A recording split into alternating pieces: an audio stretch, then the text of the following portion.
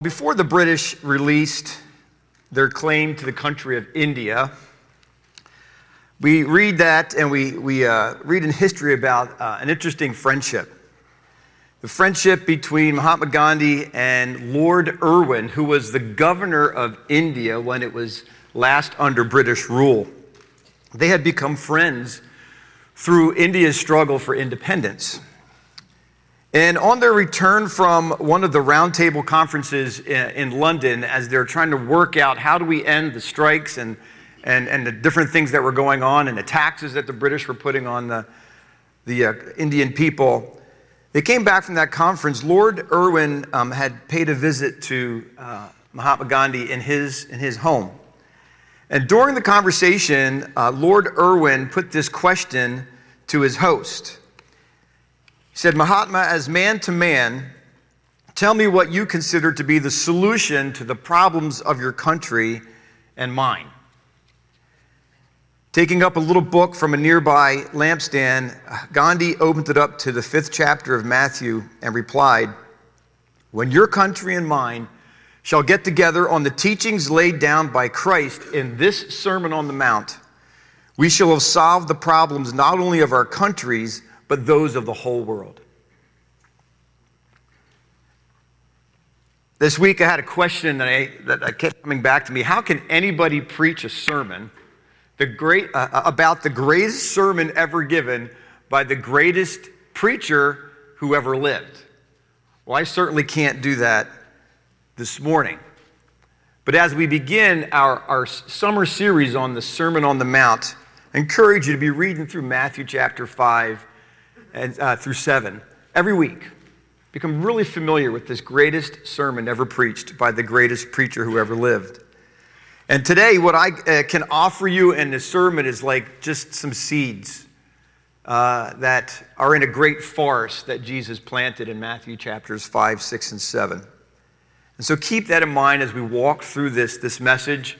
I can't preach a message on this sermon and do it justice. Only Jesus can, and so we seek him. Let's pray. Jesus, we come to you, and we come to you in great humility because what you shared with your disciples back then and with your disciples today rocks our world.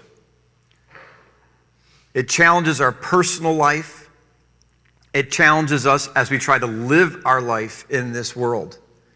And so we ask that you would give us grace through your Holy Spirit to learn just a little something, to be able to appreciate one tree in this great forest because we have a lifetime to walk this forest and learn from it. So we ask for your Holy Spirit's grace and teaching this morning. It's in your name that we pray. Amen.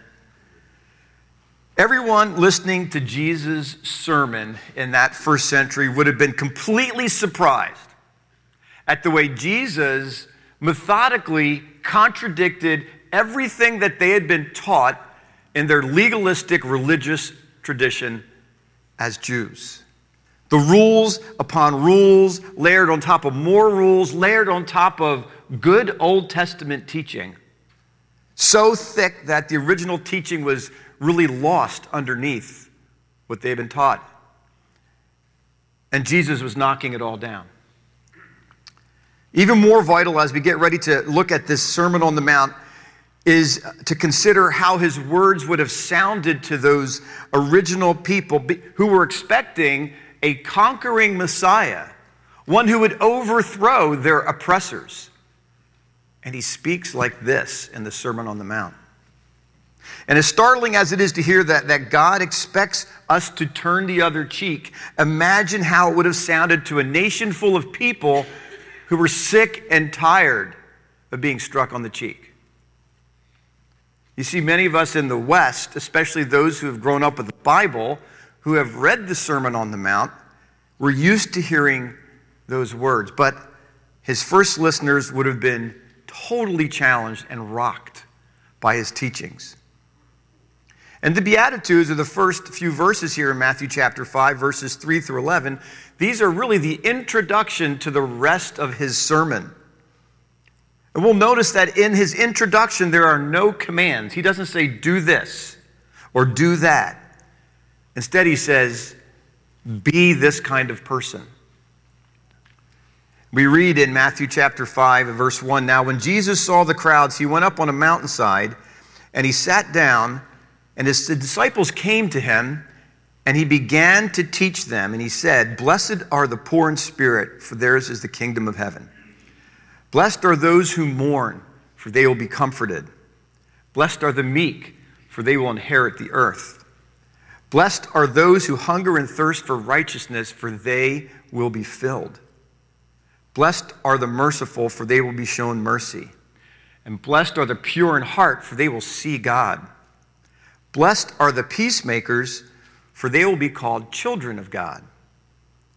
Blessed are those who are persecuted because of righteousness, for theirs is the kingdom of God. And Jesus says 9 times, blessed are these certain people. Blessed are these certain people. And before we look at these people and then examine our lives accordingly, I really want to look at those 2 words, blessed are. First of all, what did Jesus mean by the word blessed?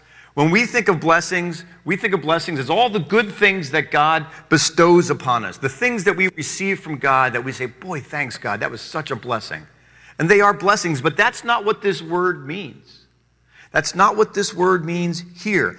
Blessed in the Beatitudes is talking about a state of contentment.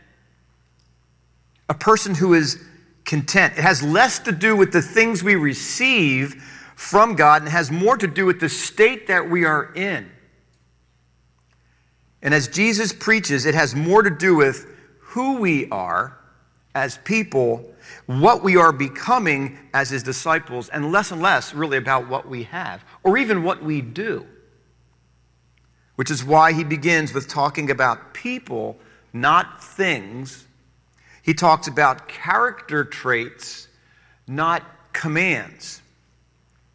That's what blessedness is. Who we are right now at this time. Are we content?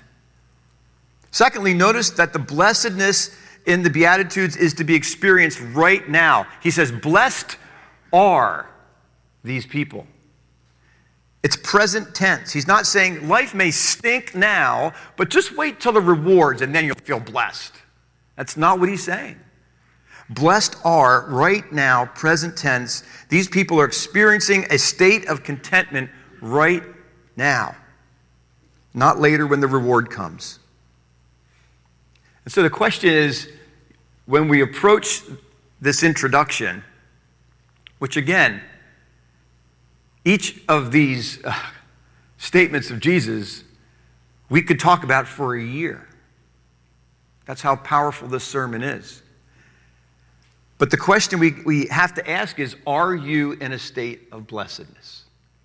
Are you content with all that's going on in your life and all the worries that are ahead and the things that have happened in the past, the regrets that you may have? Are you in a state of blessedness or contentment? Jesus says it's possible if we are these kinds of people. It has nothing to do with what you have and everything to do with who you are and who you are becoming in Christ. Jesus says, blessed are, and then he names the quality of a person, not a quantity or something that they can get, something they're waiting for. He says they're blessed right now. Jesus is talking about the kind of person inside, not so much the behavior that she shows. Now, after reading the Sermon on the Mount, and I know many of you have already done that, and I hope you continue to read it through the summer, Matthew chapters 5 through 7, you can realize right away there's no way that you could live this life. There's no way I can live this life. I mean, I get to verse 4, and I'm like, I'm dead in the water. We can't live this life without the help of the Holy Spirit. We can't live this life without the strength of Jesus. And so as we begin to talk about the Sermon on the Mount this summer, really honestly, I believe that's why Jesus begins with this first phrase. Blessed are the poor in spirit, for theirs is the kingdom of heaven. Because the poor in spirit, like those who are poor economically, realize they have nothing. They're utterly dependent. And for us to live the kind of life that he describes in Matthew chapter 5 through 7 in this great sermon, we need to be utterly dependent upon God. A person who is poor economically has very little or has nothing, and they're dependent on others for food and for shelter, the basics. They're powerless. And so Jesus says it all starts with me admitting I am spiritually powerless in and of myself. I am poor in spirit. Because then I can become dependent on him. Jesus says the person who understands they have nothing on their own spiritually, who is utterly dependent on God, that person is blessed. Because they're depending on God. The person who understands that they're on their own, they're spiritually poverty-stricken on their own, that's a blessed person. Well, how can that be? How can that be? Well, I have nothing of value to bring to God in and of myself. I come to God empty. And when I realize that, and I come to God empty, now he has something to fill. A person who is full of themselves has no room for God to fill them. And so we come to him poor in spirit, and he can fill us. We don't get to enjoy the kingdom of heaven unless we admit, first of all, that spiritually we are utterly dependent on God. We are poor in spirit. And remember, a person who knows that is blessed right now. Not just later, but they're blessed right now as they're depending on God. And then Jesus says, blessed are those who mourn, for they'll be comforted. Those who mourn are people who are broken. People who mourn are broken-hearted. It may be at the death of a loved one. It may be over sin in their own lives, or as they look out at the world and they see a broken world, and they mourn the brokenness of this world. They don't run from it. They don't hide it. They don't minimize it. They don't blame others for it. They feel it to the point of mourning over it. The brokenhearted. Jesus says, blessed are the broken, for they mourn. How are they comforted? Well, it says here, the presence of God. When I read the same idea in Isaiah 57, where it says, this is the high and the exalted one, and this is what he says, he who lives forever, whose name is holy. I live in a high and holy place, but also with the one who is contrite and lowly in spirit. That's where God lives. It's where his presence goes. To revive the spirit of the lowly and to revive the heart of the broken, Isaiah 57. And Psalm 147 says he heals the brokenhearted and he comforts and binds up their wounds. So the person who mourns over the brokenness in their own lives or the brokenness in this world, they're comforted by the presence of God. You know, calloused people see no need for comfort. You might know somebody like that. The jaded and the callous don't seek comfort. They don't get it. They won't give it. And the sad thing is, when they need it, it's not there. So I wonder, how then can a calloused person understand the heart of God? Can a calloused person really comprehend the gospel of Jesus? Because to understand and truly experience the gospel, we have to be able to see the brokenness of the world, to see the brokenness of our hearts and our need for healing. Blessed are those who mourn, because they are broken. And then he says, blessed are the meek, for they will inherit the earth. When we think of the word meek, we're not talking about the kid that's getting bullied and doesn't stand up for himself. The meek are those who are humble. The meek have stopped chasing after something in order to be important. They say, I don't need stuff, or I don't have the drive to get stuff in order to be valued, in order to be important, to be loved, because I know that a pile of degrees or money or likes on Facebook or Instagram really don't add to my value. I am valued because God loves me. Simply that. They're convinced they're valued by God because of his love. They're convinced that their importance rests in his view of them so they don't need all these other drives and all these other accolades. They're humble. In fact, whether it's literally material things or what others think, they can let that stuff go. They can let it go. The meek. And think of the freedom in that blessing of being meek. There's no competitions with people. There's no need to compare with others. There's no one-upmanship. There's no keeping up with the Joneses. There's no need to seek revenge because someone hurt you. You can let all that stuff go. And what do you get instead? Jesus says an inheritance on earth in the future. He's really talking about what we read in Psalm 37, which says, a little while and the wicked will be no more. You don't have to worry about the wicked. Though you look for them, they will not be found. But the meek will inherit the land. Psalm 37:10. But the meek will inherit the land and enjoy peace and prosperity. You see, when you're secure in the hand of the King of everything, nothing and no one has a hold on you. Blessed are the meek. That's a blessed place to live. And then he says, blessed are those who hunger and thirst for righteousness, for they will be filled. Those whose staples in their diet spiritually are righteousness, you hunger and thirst for those, they will be filled. We just finished a series on the book of 1 Samuel, which follows the lives of two kings, really, Saul and David. And it's really a story of two thirsts and two hungers, isn't it? Saul hungered and thirsted for himself. David hungered and thirsted for righteousness. And what was the result? Saul was tormented by his unsuccessful, unfulfilling, unsatisfying drive to be on top. But David trusted God's ways. He trusted God's timing and was handed the kingdom. I mean, go back and listen to that series on your long drives as you're getting ready to go on vacation this summer, or in your quiet times, and just watch how Saul's heart shrivels up. Because, in fact, he starves his heart because he's hungering and thirsting after the wrong things. And where David, you can watch his life just expand in fulfillment of God's promise because he's hungering and thirsting for righteousness.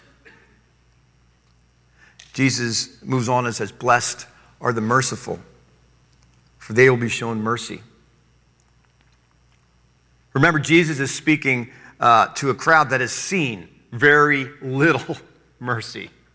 For years, very little mercy, neither from their government or from their religious leaders.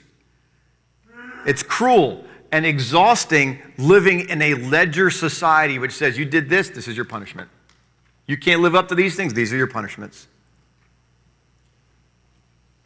When the rules are stacked against you and you're whacked the second you step outside the lines.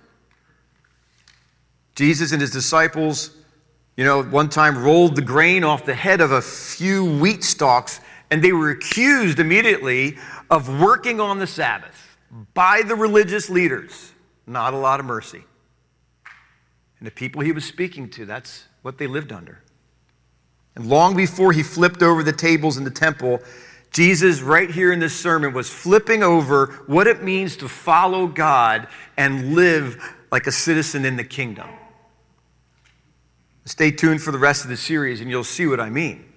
Because he did more than flip tables. He was flipping the whole thing on its head. I mean, Jesus ate with a tax collector employed by Rome, called him to be one of his disciples, the one who recorded what we're reading right now. That's flipping it over. He applauded the faith of a Syrian Phoenician woman. He declared the Good Samaritan more righteous than the religious leaders. And a Gentile centurion's faith made Jesus say in Matthew 8, I have not found anyone in Israel with such great faith. Jesus-like mercy not only blesses the recipient, it's reciprocated.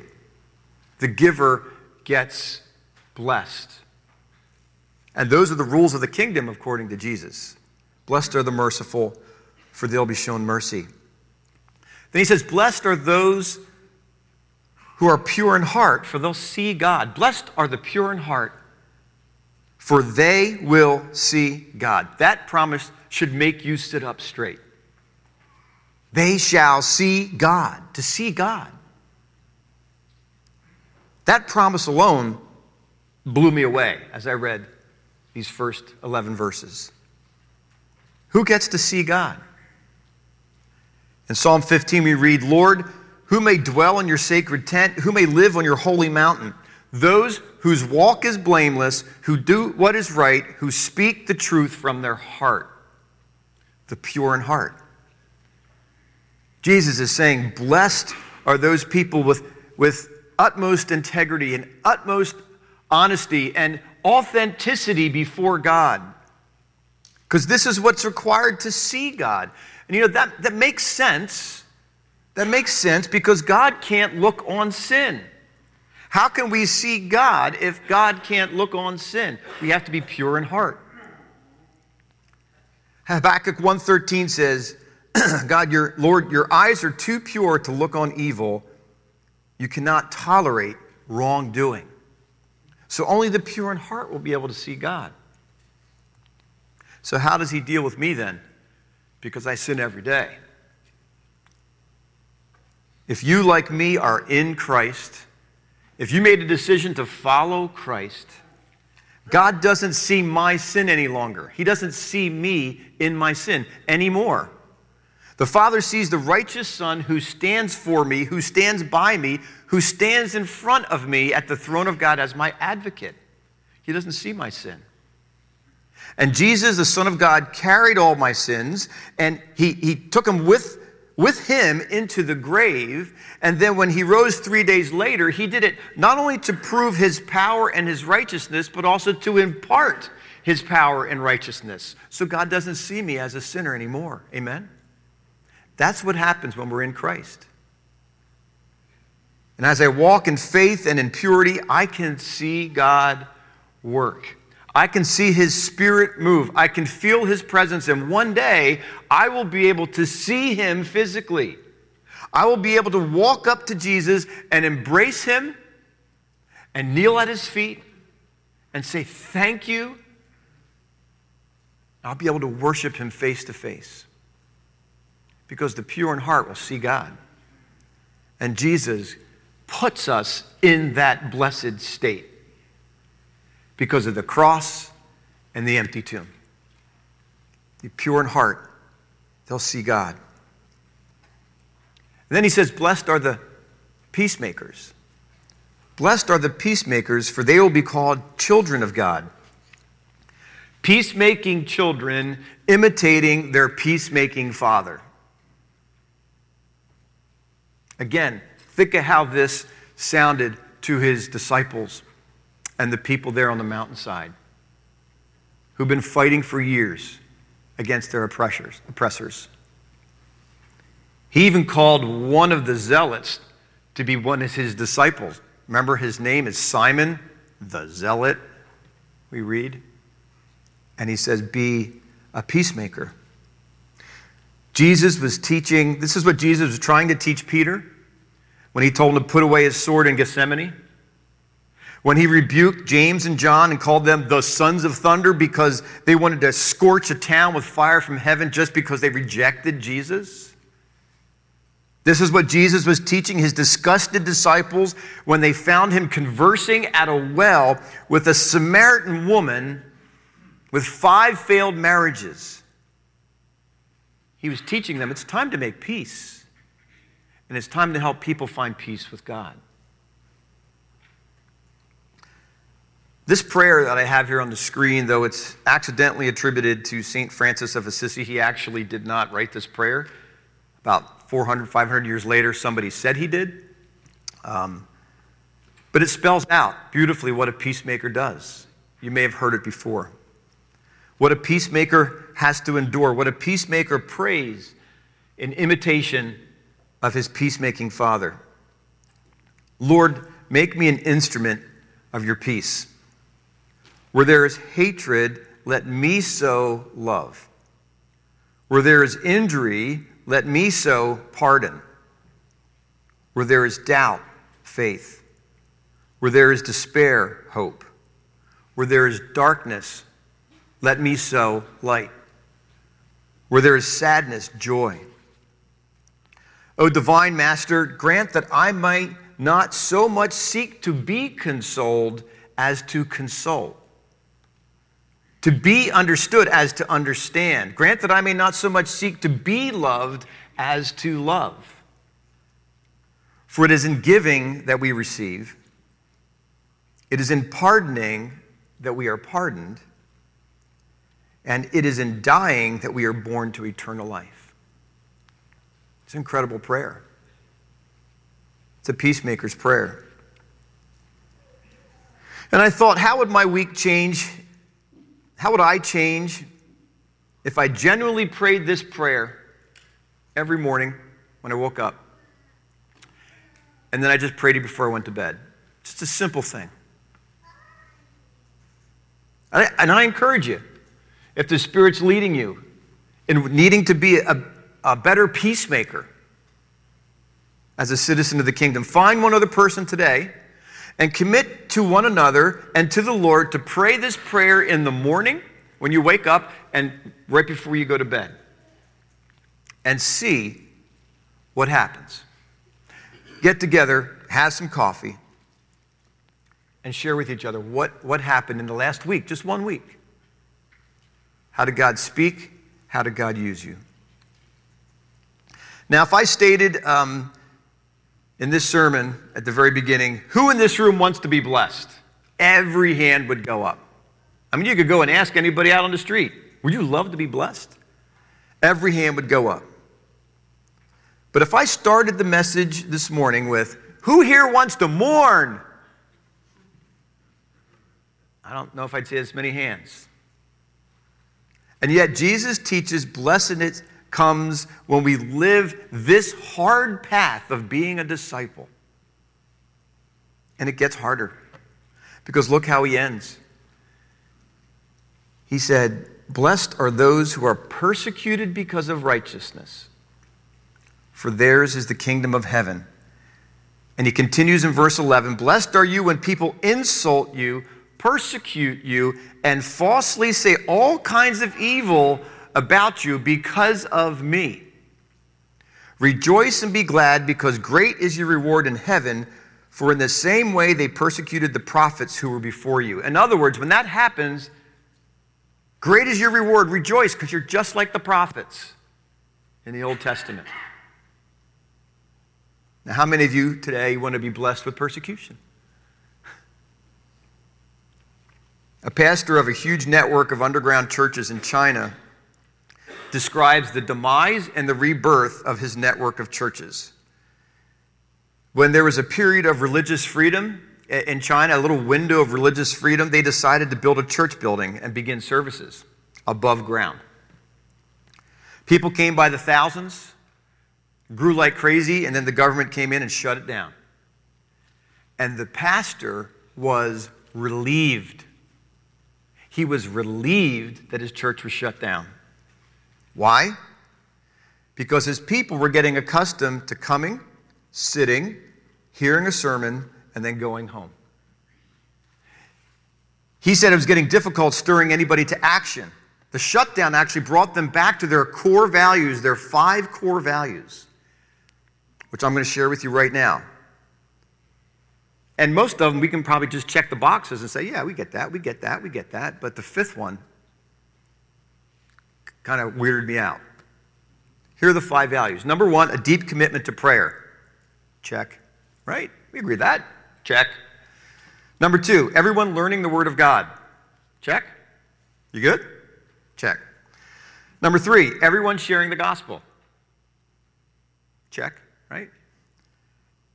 Number 4, a regular expectation of miracles. Believing the Holy Spirit is who we believe him to be, he's going to move and there will be miracles. Slower check. Okay, but check. Here's number 5. Core value of the church. Number 5, embracing suffering for the glory of Christ. Sign me up, right? Bring on the persecution. You know, when I was a church planner, I read every book I could about church growth. I went to every seminar I could afford to go to learn about church planting, and not a single one mentioned suffering as a church growth principle. And that's all through Scripture. According to Jesus, persecution brings blessing. That is nowhere close to an American Christian's view of blessing. When we think of blessing, nowhere close to it. But it is spoken of throughout all of Scripture. Suffering for His sake is a blessing, and it brings blessing. Blessed are the persecuted. This Chinese pastor was wise enough in the Scripture, and he knew enough of the book of Acts to include suffering in his plan for his church's growth and ministry. Does that blow you away? That's nuts. Core value number 5, embrace suffering, guys. Francis Chan says, until we embrace the suffering that so many Christians embrace around the world, we're not going to have an unstoppable church. The enemy is fighting so hard to keep us from reaching that place because once we get there, he has no foothold. We are unstoppable. Our goal, now understand, our goal is not suffering. I'm not going to go out this week and part of my action plan from today's sermon is go suffer. That's not what I'm saying. Our goal is to pursue Jesus. But if we are to be like Jesus, if we are to live the Sermon on the Mount, these kingdom principles and His strength, there's going to be trouble. So in your pursuit of Jesus, last week, where was the insult? Where was the ridicule? Where was the suffering? What trouble did my discipleship cause last week? In other words, what can of worms did you open up? What did you step in that caused trouble because of righteousness? It's a question, a hard question I've begun to ask myself seriously after reading Jesus' words here. If I don't, I'm missing the mark of a disciple. And I'm missing out on a blessing, according to His words. See what I mean by a forest? There is so much here, and we just stepped inside for a few moments. This is the longest sermon of Jesus recorded. We've only scratched the surface. And He's talking not about what we do so much as who we are and who we're becoming. But I want to leave us kind of at the edge of the forest this morning with His words. I want His introduction to be our conclusion and let the Spirit work that in over the summer. So I'm going to ask you to stand with me as we read these words aloud.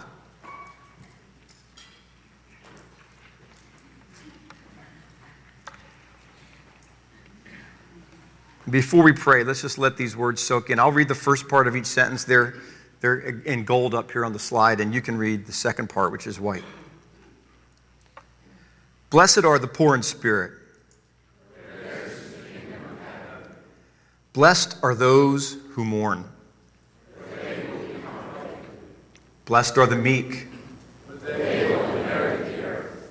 Blessed are those who hunger and thirst for righteousness. Blessed are the merciful.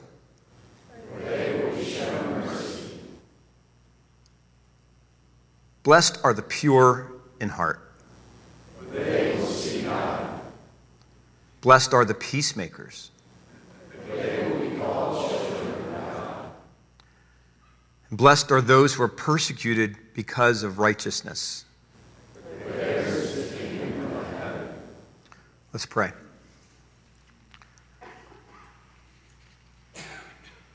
Jesus, your sermon ends with, when you had finished saying these things, the crowds were amazed at your teaching, because you taught as one who had authority. One who had authority and not as their teachers of the law. And so this morning, Lord, there's not much more that can be said. We are truly poor in spirit. We are truly dependent, utterly dependent on you to live like this, to live like you before an obstinate world.